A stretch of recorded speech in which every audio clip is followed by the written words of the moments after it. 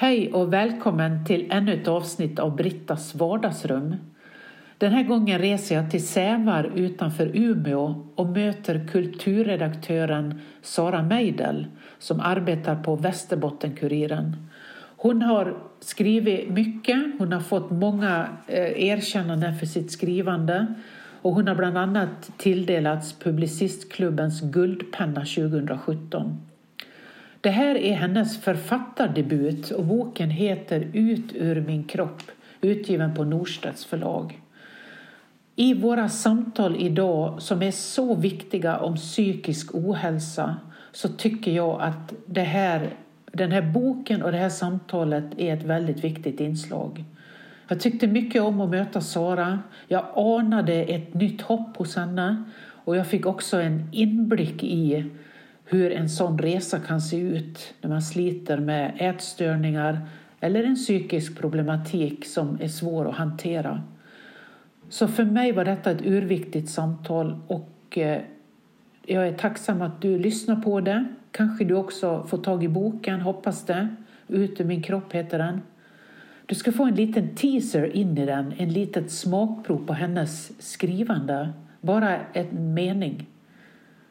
Hon möter en av alla dessa inom vården, en läkare som vågar stå kvar i hennes kamp och som inte signalerar rädsla.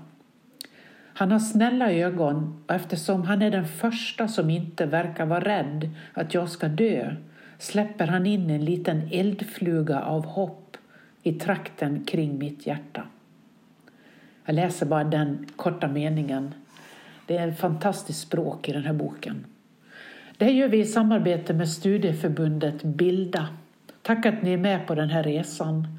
Här kommer Sara Meidell, kulturredaktör på Västerbotten-Kuriren och samtalar med mig utifrån sin första bok, sin debut som författare, boken Ut ur min kropp. Tack att du lyssnar. Vad fantastiskt roligt för mig att få vara i Sävar. Jag har ju i flera år rest som evangelist och pastor i Equmeniakyrkan. Har varit på många ställen. Jag har varit i Sävar men aldrig i den här kyrkan. Och idag ska jag få ha ett samtal här med Sara. Sara Meidell, har du varit här någon gång innan? Nej, jag har inte det. Men jag är väldigt glad att vara här. Helt fantastisk. Bor du i Umeå? Ja, jag bor i Umeå. Det är ju en bit ut hit. Ja. Nej, men vad fint att du är här. Jag ska snart börja mitt samtal med dig. Jag skulle vilja sätta en ram på det. Men det roliga är att igår kväll var jag på Norrlandsoperan på en musikalisk fantastisk upplevelse. Och så sa jag då innan där, säg till mig om ni ser Sara här någonstans. För att det hade varit väldigt fint att bara få säga hej till dig och att vi träffs imorgon i Sävar. Så att vi liksom hade mötts där, va? Och jag såg någon i trappen efteråt när jag skulle hämta min jacka och tänkte, vi tittade på den och tänkte, var det du? Nej, jag vågar inte gå fram riktigt. Men du var där. Ja, jag var var där. Någonstans? Jag satt ju bredvid dig. Ja. Vi satt bredvid varandra. Ja, det var så festligt. Och så började du följa mig på Instagram idag. Och så tittade jag, men du var på konserten också. Väldigt vad lika vinklar vi hade på våra foton på scen. Så tänkte jag, men kan det vara det? Ja. Och så var det som att jag kände, men det var Britta som satt bredvid mig. Jag vet det. Helt märkligt. Ja, men det var... För Malin som spelar i orkestern hade ju fixat biljetten åt mig. Och hon sa till mig, jag tror du satt bredvid Sara. Va? Är det möjligt? Ja, vi delade samma vy, nästan exakt samma vy över den här fina konserten. Och blev väl, i alla fall jag, så uppslukad av konserten så att jag tittar nog inte ens åt ditt håll sen. Men Anna, det satt ju ett par där. Jag brukar ha så bråttom ut jämt också. Jag brukar ha så bråttom ut efter föreställningen också. Ja. Lite miljöskadad där. Oftast ska man hem och skriva recension. Men skrev du den? Det var inte jag. Nej. Vi letar lite efter den nämligen. Ja. Kommer i måndagstidningen. Vi har så tidigare lagd trycktid nu så att Lite svårare att få ut till dagen efter. Ja. Men det är ett helt annat område. Mm. Det är också ett spännande område. Mm. Alltså, nu ska jag göra en liten presentation tänkte jag av dig innan vi börjar samtalet. Och det som är fascinerande är att jag nästan skulle kunna börja prenumerera på Västerbottens-Kuriren. Jag har liksom inte mött dina texter innan men förstår ju att de finns där och är så knockad av ditt språk. Ett otroligt urstarkt språk. Och det sa jag till dig lite innan här att det är någonting som jag upplever som är något västerbottniskt hos ett antal av er författare härifrån och skribenter. Nu är detta din författardebut men du har skrivit mycket texter innan. Det är någonting som, utan att räkna upp de andra så ska jag verkligen vilja säga att du med ditt både vackra och brutala, urstarka språk har någonting som man skulle kunna känna igen om man läser en del litteratur som det här måste vara någon ifrån Västerbotten. Håller du med? Ja, men det där är ju väldigt intressant, för det där är något man, som med mycket annat, när man får sig själv beskriven utifrån, så det är svårt att se det själv och göra riktigt den analysen. Man är ju i sitt eget sammanhang så att säga. Men du har nog rätt i det, och det kanske kopplar till alltså mina personliga erfarenheter, kanske kopplar någon slags västerbottnisk allmän erfarenhet, alltså, och rötter och historiska rötter kring, det finns det här liksom väckelse språket liksom, som sitter ganska kanske djupare rotat än vi förstår som bor här. Det är i kombination med den här tuktandet av liksom, det får inte bli för blommigt, alltså det ska ändå hållas kargt, alltså levnadsvillkoren liksom kanske sätter sin prägel också på det. Som också, tänker jag nu, när, liksom, som jag tänkte på nu när vi pratar om det, att det har ju också någonting, det har ju också en koppling till min liksom, sjukdomshistorik, att det är så mycket i den ätstörningsproblematiken som är en kombination av det här megalomana, liksom storvulna, grandiosa, och så det här otroligt disciplinerade, hårda i kombination på något sätt. Kanske finns någonting där i släktskap. Ja, det är någonting som blir både vackert och brutalt och tuktat.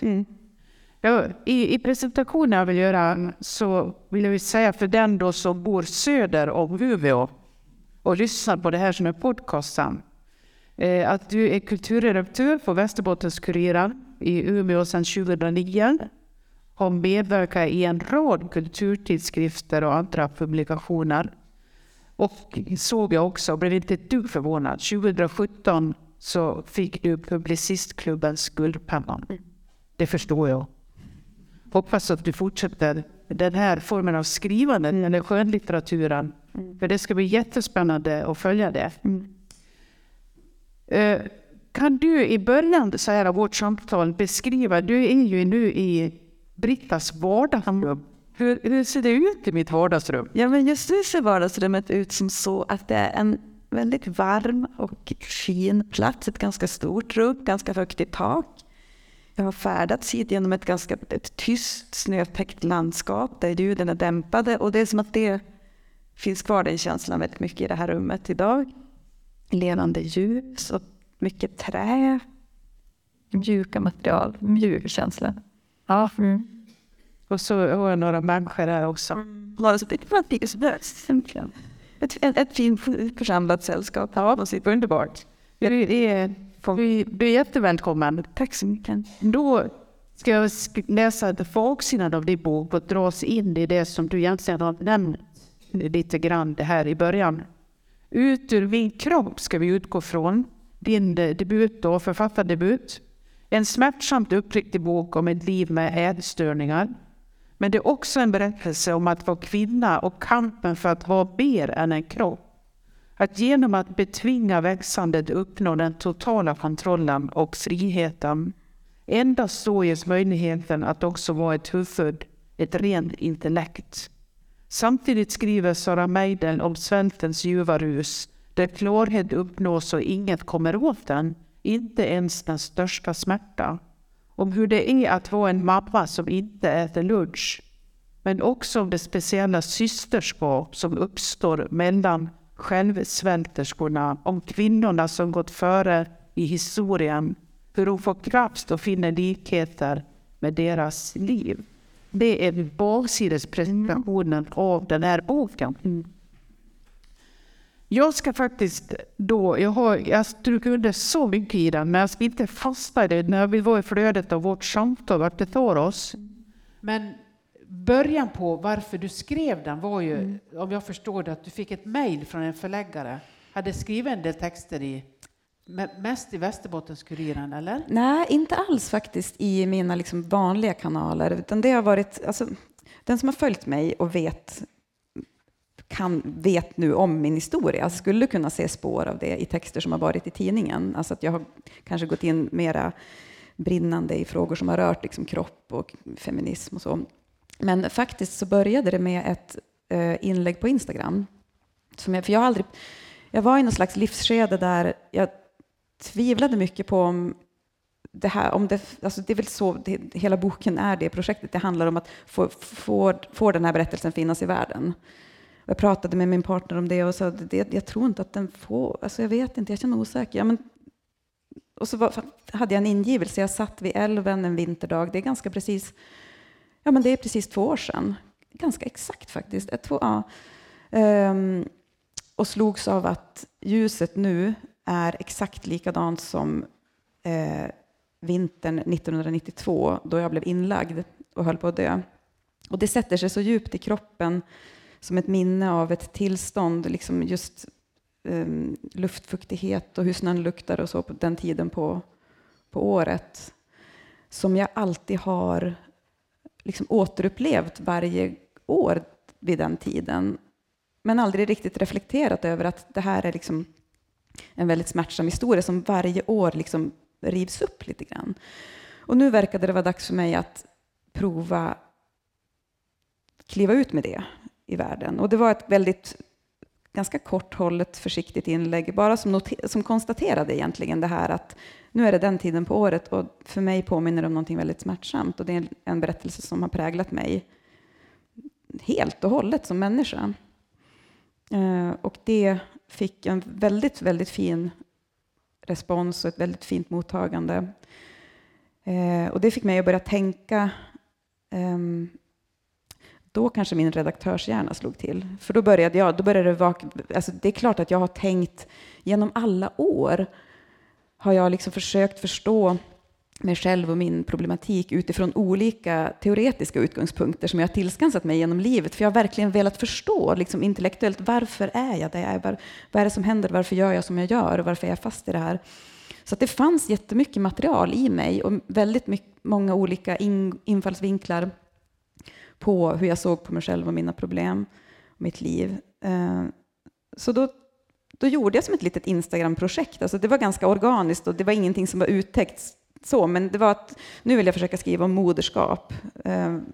Som korta små berättelser. Tema, ja, men lite så. Att det blev kanske något inlägg som handlade om moderskap, något handlade om suffragetten, blev en ingång, liksom ett svältandet som protesthandling. Det handlade om löpning, liksom det här dubbla, liksom, det friska och det sjuka i det. Alltså så det blev som en liten publiceringsserie där. Och det snappade en förläggare upp. För det är det man ser, när man läser boken Ut ur min kropp, så finns också väldigt mycket av de här berättelserna, suffragetterna, som jag hoppas vi kommer in på, är jättespännande. Många kvinnliga författare som du också har följt och som jag kände igen också. Så att det finns ju liksom den teorin har du fångat upp i den. Och sen din egen berättelse. Och sen kom ju den här boken ut. Och du sa ja till den här förläggaren och ni började jobba med den. Exakt. Jag sa ja, hon hörde av sig och skrev ett försiktigt mejl sådär just innan semestrarna. Ja, jag har följt dig nu och jag ser att det kan finnas ett frö till en bok i det här. Men jag förstår att det kanske är alldeles för känsligt för att ens tänka på. Vi känner varandra sedan tidigare. Hon har också jobbat på VK tillsammans med mig för många, många år sedan. Och nu förläggare på Norstedts. Och jag svarade direkt att men det är ju alltså eftersom jag har skrivit så öppet om det nu i offentliga inlägg så är det absolut inte känsligt. Men frågan är mer, hur vill ni låta mig skriva om det här? För att om jag gör det här så måste jag få göra det på totalt mina villkor. Och ni måste förstå vad det är för slags berättelse ni kommer att få. Och det kommer inte att bli... Hon är fackboksförläggare, men hon har även förlagt Elin Anna Labbas Herrarna satte oss hit. Så jag visste att hon hade en öppenhet för att kunna jobba ganska liksom fritt och bryta ny mark rent formmässigt och så. Så jag tänkte att det kanske kan funka. Och att jag gjorde det klart att det behöver bli på mitt sätt, som allt annat. Säger du med ett stort leende. Ja, för det så är. Jag har alltid behövt ha det på mitt sätt. Och det är som en så himla tydlig del i hur många liksom, anorektiker fungerar. Kompromisslöst. Så jag skrev ur med ett utkast under sommaren och skickade in. Och hon tyckte att det var liksom ett fantastiskt material som vi absolut kunde gå vidare på. Så vi skrev kontrakt och sen skrev jag under ett halvår ungefär. Blev det mycket, det här är ju min nyfikna fråga med... Under skrivprocessen, var det mycket som du fick strida för att få behålla? Faktiskt ingenting. Nej, ingenting.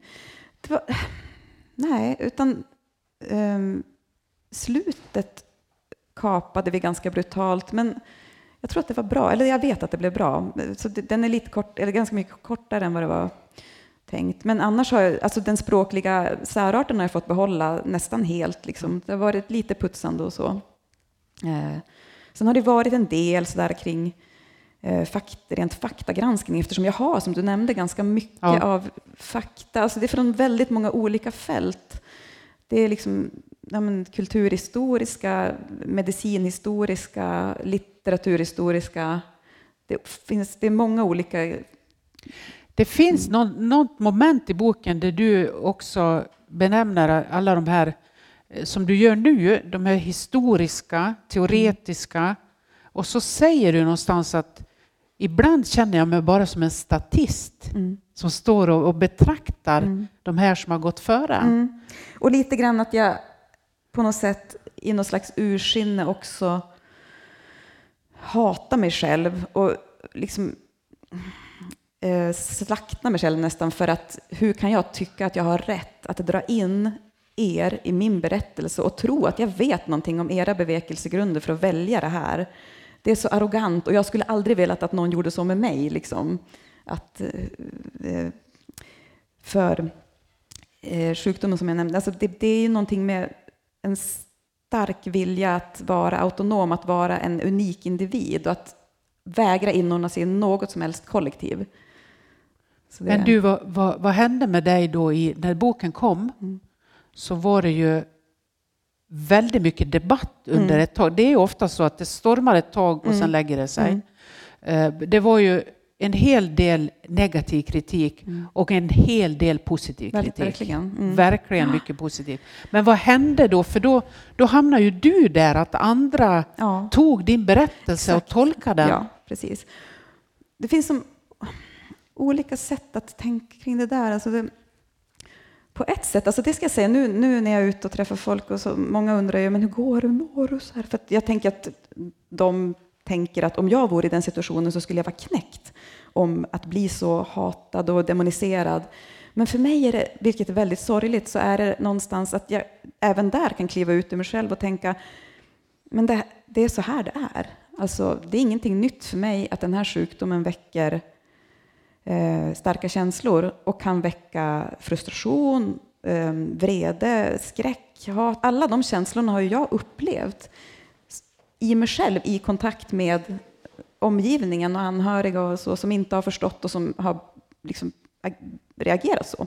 Så på det sättet har det varit, jag är inte chockerad alls över det. Och sen också vet jag så väl genom alla mina år som kulturredaktör i den debatten, så vet jag också hur den debatten fungerar och de mekanismerna. Så även där kunde jag kliva ut och tänka och se väldigt tydligt att nu kommer den texten att komma. Då kommer den att vilja skriva så i den tidningen. Och sen kommer den att vilja svara på det. Och det var någonting som var helt utanför mig egentligen. Att det handlade kanske inte ens så mycket om mig, utan det handlade om människor som ville positionera sig och behövde positionera sig. Det väckte väldigt mycket. Ja, precis. Och det blev också på något sätt ett brutalt men ändå kvitto och slags bevis på att vad jag hade velat göra faktiskt. Vad var det Ja, du? det handlade ju någonstans om samma källa som gjorde att jag ville testa posta det första Instagram-inlägget. Får den här berättelsen finnas? Och får den här, för att det jag hade kommit fram till då någonstans mitt i livet är att det verkar som att det här är någonting jag kommer att bära genom livet. Kan jag se mitt liv som bortkastat, förött? Liksom, nej, det har ju varit mitt liv. Det har varit otroligt rikt. Får det sägas? Jag vet inte. Eller det är som ett test. Ett test liksom. Jag ville utforska dels liksom om min historia och alla de gråskalorna. Och jag är jätteintresserad av liksom Karin Johannissons eten kring psykisk ohälsa och hela det gråskalespektrat av olika tillstånd och hur det får ta plats. Så. Och även rent litteraturhistoriskt, hur har kvinnor tillåtits skriva genom åren? Vad händer när en kvinnlig avsändare går ut med en berättelse som människor inte enkelt kan placera? Hur bemöts det? Oftast bemöts det med att det här är någonting så sjukt, vi förstår det inte, det måste tystas, det måste bort. Du måste i alla fall kunna säga om du är frisk eller sjuk, så vi vet vad vi har att göra med. Alltså att så har det alltid varit. Så att på något sätt kunde jag som ändå luta mig tillbaka och tänka, ja, det är precis som det var förutspått på något vis. Det är en sak som jag har funderat över. Jag har både läst ett par gånger och jag lyssnar på den som ljudbok, och det blir 2 olika upplevelser. Det är spännande, för när man går med en ljudbok som jag har gjort och så har gått promenader så här och lyssnat, då blir det ett kroppsminne för mig, precis som du beskrev. Ja. Så när jag kommer hem sen och så tänker jag, det här vill jag prata med dig om. Då måste jag tänka, men då stod jag vid det övergångsstället. Exakt, eller då var jag i den backen liksom. För att jag ska fånga det. Så jag får börja bläddra i boken. Men en sån som blev väldigt spännande för mig att gå och fundera på då, som gjorde att jag gick igång på en egen tanke också i det var det här väldigt utlämnande som det är när man skriver så brutalt naket sin berättelse, och som jag tror du har bestämt dig för att det här är min berättelse, den står för sig själv liksom. Och samtidigt ens egen integritet i mötet med andra människor. Precis. Du vet, det är en sak att sitta hemma och skriva. Ja. Hur tänkte du? Det är jag personligen ganska nyfiken på. Jo. Förstår du min tanke? Ja, absolut. En viktig sak som jag försöker nämna i alla sammanhang, det är att för många undrar ju det här, men hur barnen, alltså det är utlämnande, alltså de allra närmaste, den närmsta kärnan. Ja. Hur är det och hur har det varit, och är det liksom, hur kan vi tänka? Och de har ju varit, hade inte de varit med mig fullt ut från första början, så hade det aldrig blivit någon bok. Alltså det hade inte ens blivit mer än ett Instagram-inlägg, för jag åkte hem direkt och var så här, nu skrev jag en sak som är ganska utlämnande. Hur känns det för er? För ni är liksom i den här sociala medievärlden tillsammans med mig och era kompisar. Och min äldsta dotter, hon sa att men du borde ha gjort det mycket tidigare. För att jag trodde ju att det här var, eller vi har ju alltid trott att vi inte får prata om det här. Det är bara bra, kör. Och liksom jag har sett till att förankra dem genom hela processen, och de har fått läsa och de har varit bara, det är ju så här är det ju liksom. Och att de har haft sin, vilket jag är helt fascinerad över och glad över, att de har kunnat se det här som många väldigt mycket mer belästa och personer inte har sett, att det här kan faktiskt ses som ett feministiskt projekt. Ja. Så att de har sett att det här är ju ett liksom maktåtertagande. Du får finnas.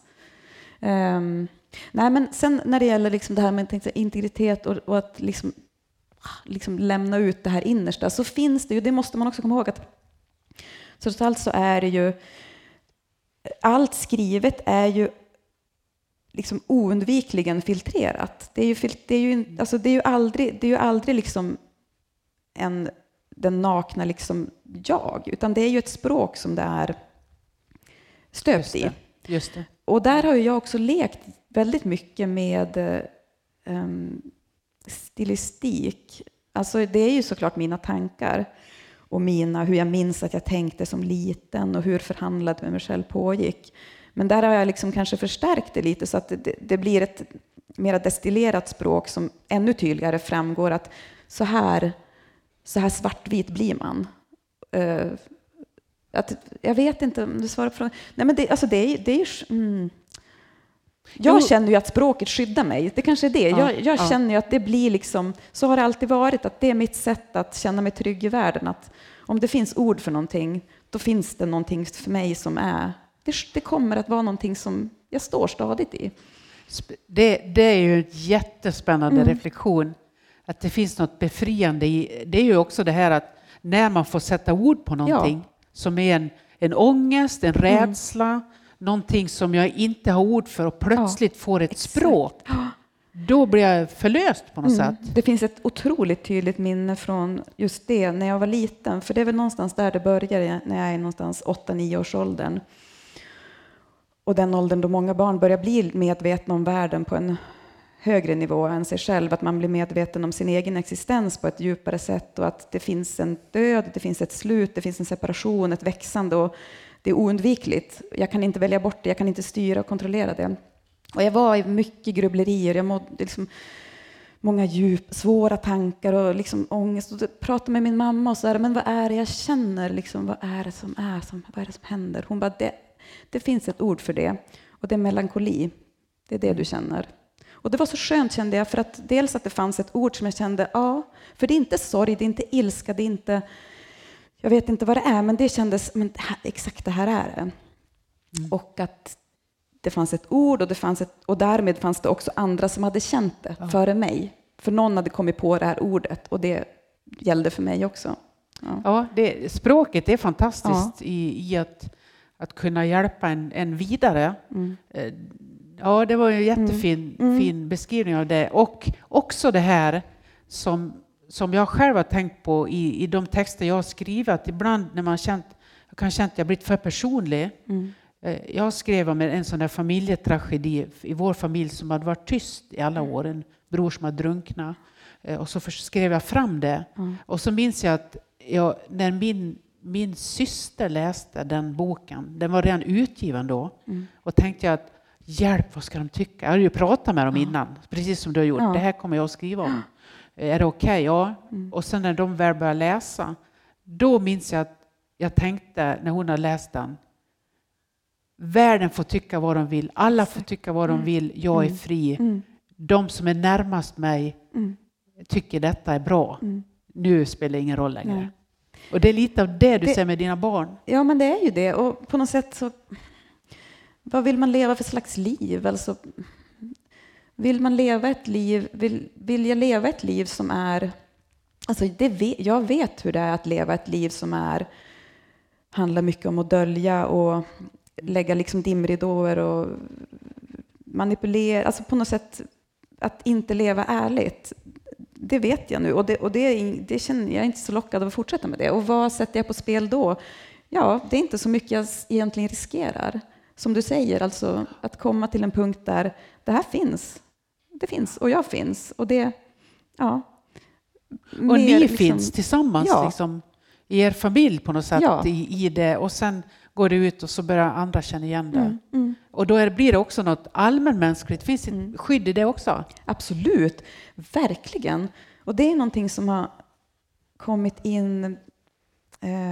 Det finns inte med. För när boken blev färdigskriven så kom jag väl in i någon lite ny eller väldigt ny, nästan revolutionerande fas i mitt liv då jag fann en annan typ av, jag vet inte om man ska säga behandling, men andra verktyg och andra sammanhang som på något sätt jag upptäckt kan ge en läkning som ingenting annat har kunnat ge. Det är inte helt lätt att prata om det, men det är ett 12-stegsprogram som ju är ett andligt program som ger egentligen. Det anar i att du har nämnt lite i något Instagram-inlägg och kanske i någon text. Jag åtminstone snappar upp ordet att du har liksom pratat om tillfrisknande. Ja, och exakt. det känner man igen från det programmet. Precis så är det. Är det de stegen liksom de har hjälpt dig? Ja, otroligt mycket. Alltså det är ju liksom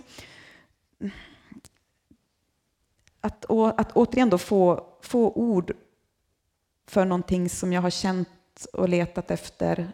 Och inte bara ord utan också få bygga upp en ny sorts tillit i nya sammanhang där faktiskt jag tillåter andra människor att finnas och är ödmjuk inför att jag kan lära.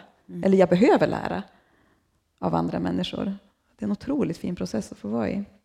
Vad spännande. Och det är också jag mötte också den 12-stegsrörelsen eller finns ju i många olika form av beroenden. Ja.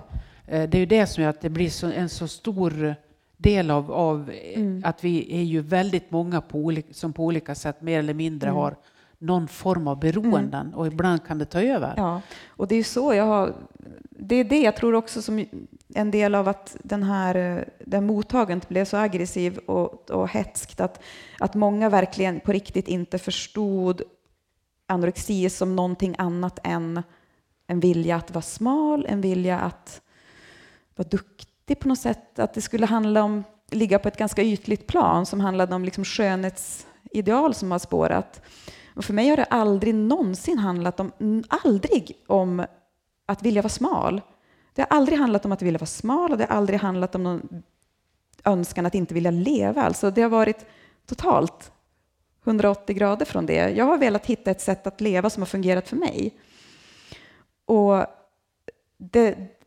jag har alltid själv tänkt på mina ätstörningar som en form av beroendeproblematik, för det är så det har verkat i mig. Alltså det här att söka ett lugn eller någon slags substans eller någonting utifrån som kan fylla det här behovet som jag inte själv kan fylla.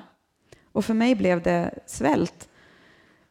Och tyvärr i så tidig ålder att det liksom min hjärna blev som rubbad ganska tidigt av det här med hur belöningssystemen verkar, den biologiska liksom delen av ätstörningar och svält, att det upplevs ju som en mild eufori. Det vet ju alla som har fastat liksom. Så att den ingången till att betrakta det som en beroendesjukdom är ju helt, för mig helt rätt.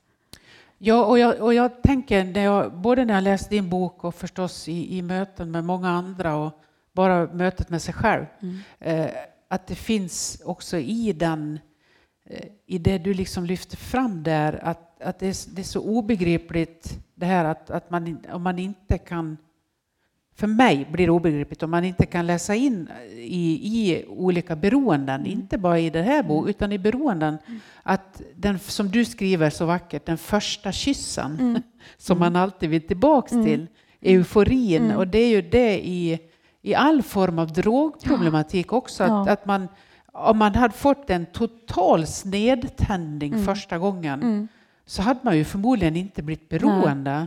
Men i och med att det blir en eufori, och det finns, jag tycker att man ska vara väldigt ödmjuk inför det och inse att det är ju någonting som väckte någonting som gör att man söker det hela tiden.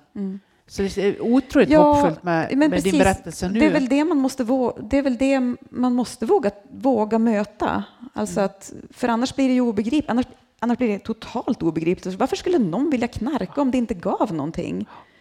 Självklart är det så att det ger en massa saker. Men liksom, det leder ju ner i döden. Ja. Alltså, det finns ju bara en utväg. Och för mig blev det ju... det är väl det också som kanske är min berättelse speciell. Att jag har aldrig...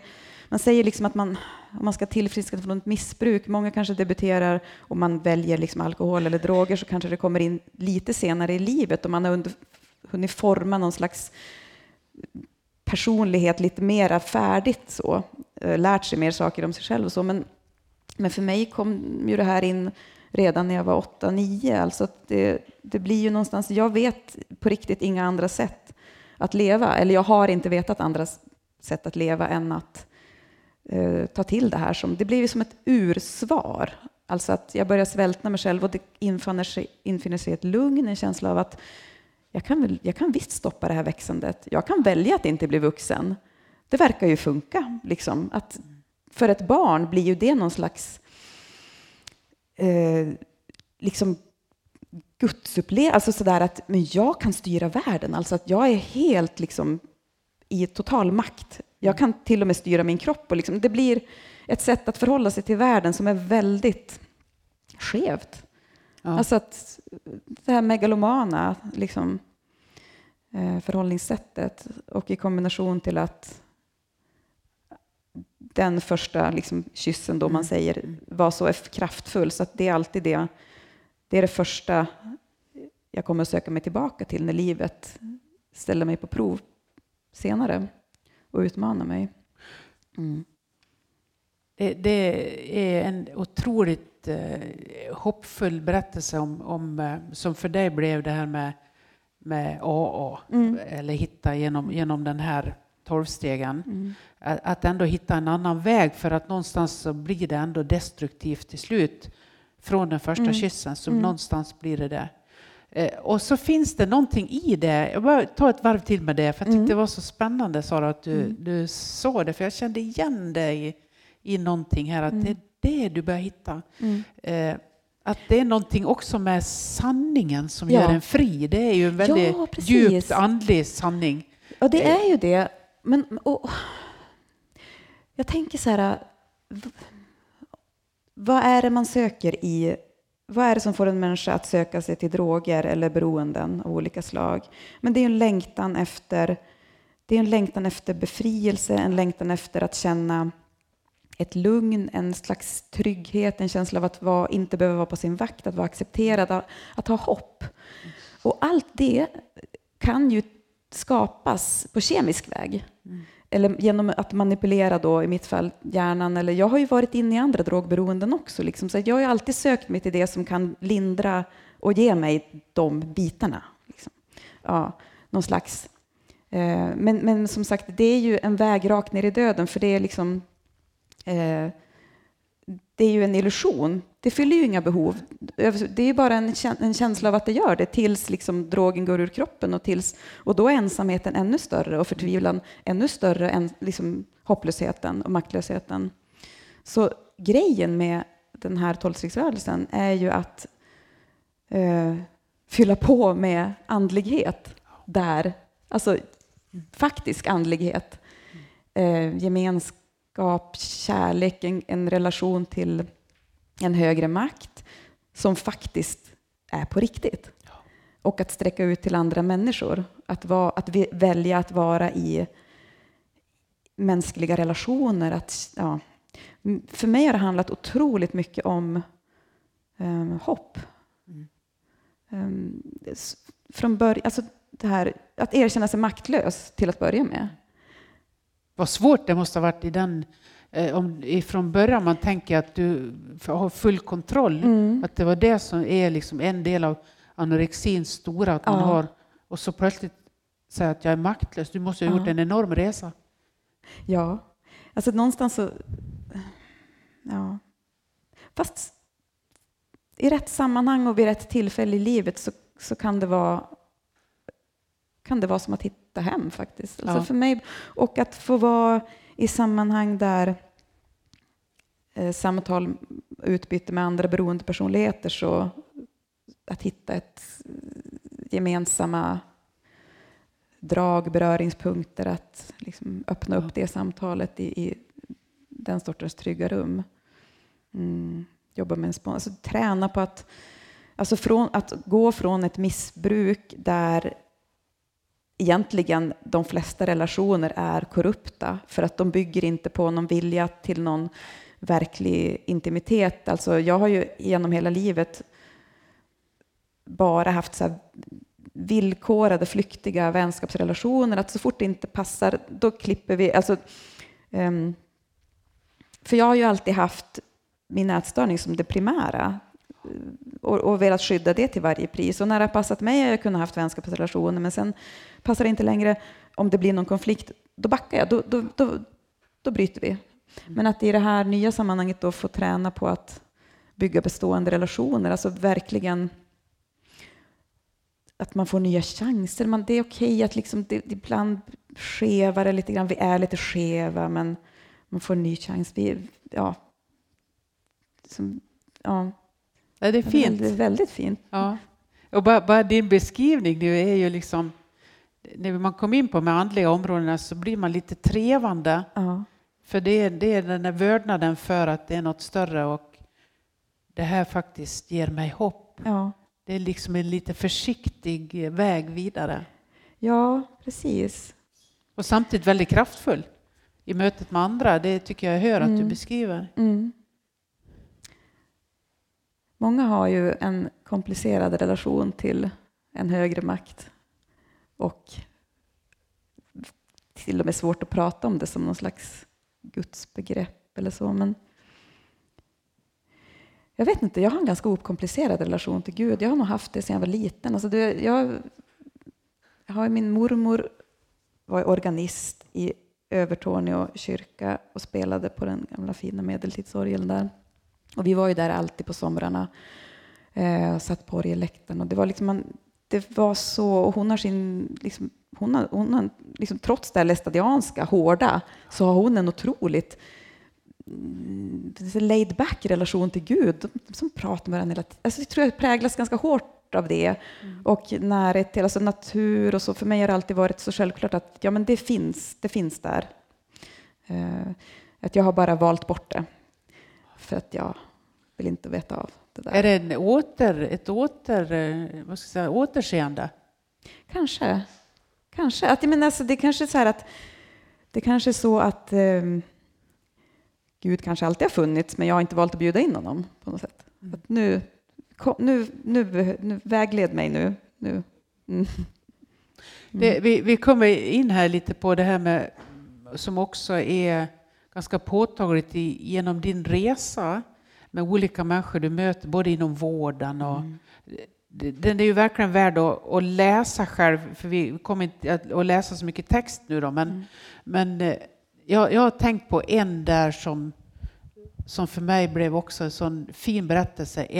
Jag tror att det var en läkare, Dr. S.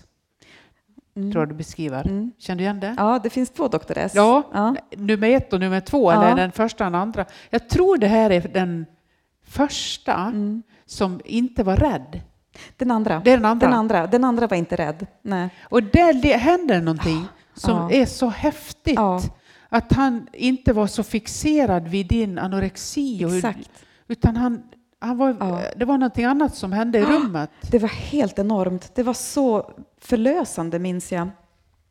Det jag hade kämpat. Liksom. Och måste komma ihåg också att det här är ingen uppgörelse på något sätt med vården. Alltså jag tycker verkligen inte att någon har gjort fel någon gång. Utan alla har gjort det de har kunnat utifrån det kunskapsläge som har varit.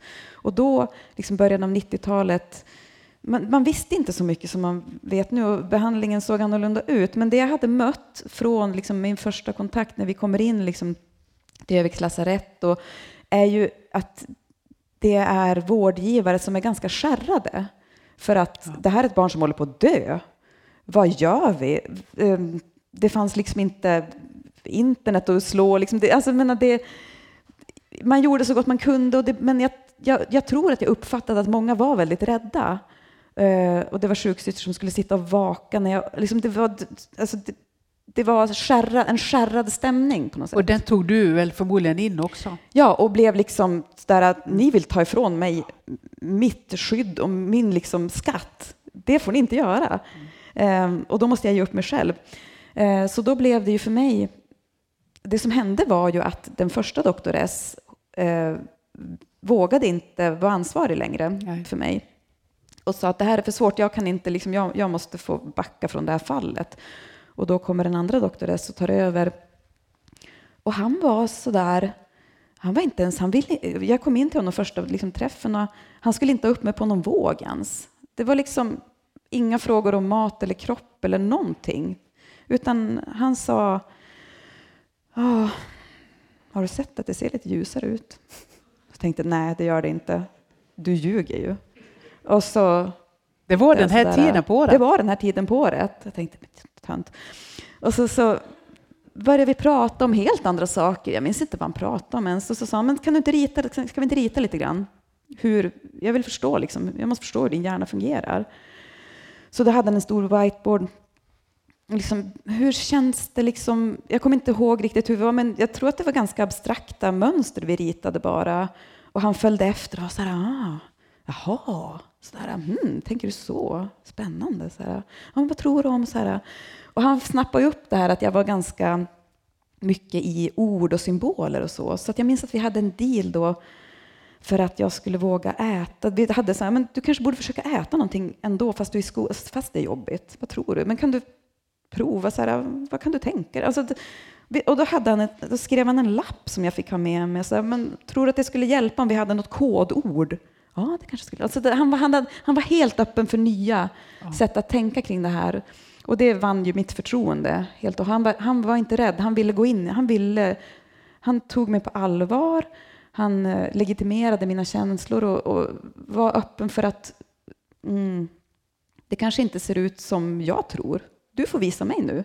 Hur ser dina monster ut? Så kan vi se om jag kan komma in och hjälpa till och slåss mot dem. Jag tyckte att det var det var så fin. Jag tror jag ska nästan bara läsa några här hur du beskriver han här. Han har snälla ögon. Och eftersom han är den första som inte verkar vara rädd att jag ska dö, släpper han in en liten eldfluga av hopp i trakten kring mitt hjärta. Eftersom han inte verkar vilja ha som främsta mål att få mig att äta och växa, blir jag ivrig att istället lära honom allt jag själv lärt mig om att krympa. När vi ses struntar vi ofta i vägningarna. Istället försöker jag hinna ta honom så långt jag kan in i mina vindlande gångsystem. Jag håller upp en lykta för oss och han går snett bakom. Ja, det var verkligen en stark känsla av hopp då. Och en stor sorg ska jag säga också. För att i början av skrivandet av boken så hade jag alla journaler hemma. Det gick väldigt snabbt att skriva för att jag hade beställt ut alla journaler från Öviks lasarett, alltså genom hela livet. Det hade jag gjort redan för kanske 10 år sedan. Och jag tror att jag gjorde det måste varit ungefär då mina flickor var i samma ålder som jag var när det började komma. Jag tror att det var någonting då att jag beställde dem så jag hade dem hemma men jag läste dem inte då. Men då hade jag ju dem tillgängliga så att det var liksom, det var ju otroligt liksom spännande, nästan thrillerartat att gå in. Och då blev jag både på något sätt glad som utifrån ett vuxet perspektiv men också väldigt sorgsen för att där står det tydligt att han också senare hade sagt att det här kan inte jag ta ansvar för längre. Hon är för sjuk. Och jag hade liksom känt, du är på mitt lag. Liksom, det är vi två nu. Men det var ju det absolut friskaste att göra för att han kunde absolut, alltså han hade ju gått in i sjukdomen. Ja. Alltså det var ju helt rätt att han avsade sig det. Men någonstans så tänker jag också när du skrev det och jag förstod det att han vid något liksom period i den här resan du gör så gav han dig hoppet. Och det bar du liksom med dig genom alla de där vindlingarna. Så att när du såg det, tänker jag nu, läste det i journalen så var ju du ändå någon annanstans. Jo men precis. Det har du rätt i. Det fanns någonting hade planterats. Ja. En visshet om att det kan finnas, om det har funnits en människa som har sett mig på det sätt som jag önskar, då kan det finnas andra som också gör det. Och det är väldigt fint för att nu i den senaste behandlingen jag gick i, det började ungefär samtidigt som jag faktiskt började skriva boken. Och det var nästan samma bemötande. Alltså jag sökte för en beroendeproblematik och var ju också, precis som jag alltid gör i alla sådana sammanhang, säga men jag har ätstörningar också. Jag har ätstörningar, jag har haft ätstörningar hela livet. Och han var också på samma sätt, men skit i det. Du har ätstörningar, det är inte det. Det är ju klart att du är ju beroende person. Det är klart att du har ätstörningar, men nu ska vi behandla din beroendesjukdom. Och det var också sådär, vad skönt, så vi behöver inte prata om kropp och mat, liksom, för det är ju inte det handlar om. det kändes på samma sätt där som att det här var någon som såg djupare. Ja, Eller det verkliga liksom. Det är svårt att inte tänka det. Vi finns nu också lite från vår presentation av kvällen att det här också skulle kunna vara ett sådant sammanhang. En kyrklig miljö eller en miljö där man möter både barn, unga, vuxna, alla åldrar finns i ett sånt här sammanhang. Att hitta någonstans hur tänker du att vi, när det handlar om psykisk ohälsa, vilka människor behöver vi vara i de här miljöerna? Jag tror det viktigaste är att, ja men det finns jättemånga olika viktigaste, men att försöka att hantera sina egna rädslor är jätteviktigt. Alltså lyssna icke-dömande, utan att ta bort sin egen självcentrering. Att det är faktiskt inte jag som är viktig, nu är det du och din berättelse som jag behöver lyssna på. Och verkligen höra vad du säger. Att ta emot människors berättelser, det är väl det första. Alltså att kunna skapa ett sånt sammanhang handlar ju jättemycket om att ha ett ramverk där förutsättningarna, alltså där det på något sätt får vara helt självklart att alla är välkomna, vi är älskade, vi är ett älskande rum, vi är ett älskande sammanhang där alla faktiskt är välkomna med sina berättelser. Hur svåra, såriga, komplexa de än må vara. Att ta in att människor är komplexa. Att vi kan inte veta någonting. Vi kan inte på riktigt veta någonting om en annan människas inre. Och det kan finnas motiv och bevekelsegrunder som vi kan inte förutsäga det, vi kan inte styra det. Vi behöver lyssna och ta emot. Acceptera, alltså det har jag tänkt på så mycket. Om man ska försöka få fram någonting av sina barn, om man ska försöka liksom få barnen att berätta saker ur sina svåraste rum på något sätt. Så då kan ju inte jag sitta och vara chockad. Så bara, vad är det du säger? Liksom, utan då måste ju jag ta emot det. Ja. Och inte bli rädd. För annars kommer jag inte få veta någonting. Och, liksom det gör ju också att mina barn, de ringer till mig och kan berätta de mörkaste saker. Och det är okej liksom. Att sitta lite på sidan så där kan vara skönt. Jag vet inte. Ja, men jag tror en jättestor nyckel i det du säger är våra egna rädslor hindrar ibland. Ja.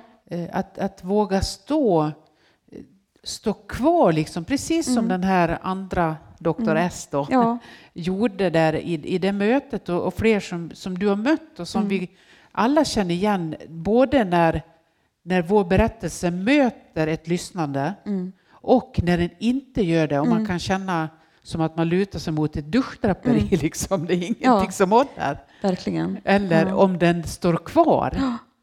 Jag hade en sån här terapeut en gång. Jag hade en period med ganska mycket ångest och en depression. Och när jag kom till han så kunde jag säga, alltså jag har sån ångest idag. Och vad bra, nu har vi något att jobba med. Ja. Och det var ju en vägg liksom. Ja. Så jag kände att jag kunde bara luta mig mot han. Och det var ju så befriande. Jag glömmer aldrig det. Han blev inte rädd. Men inte ett dugg rädd.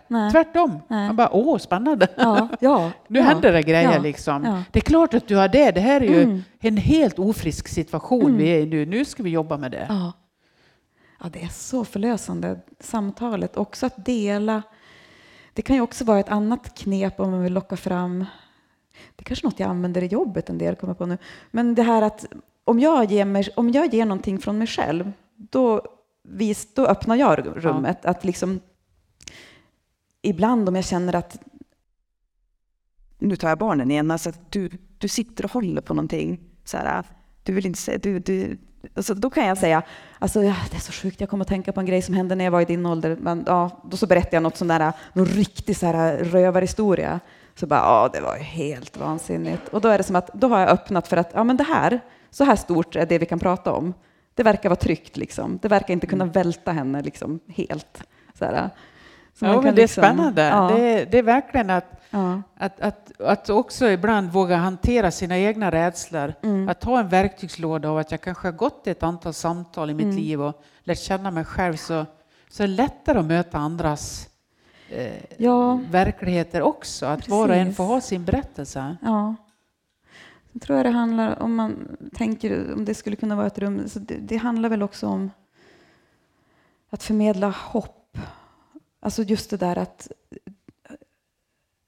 även om du inte kan se nu hur det skulle kunna gå till, att du kan må bättre.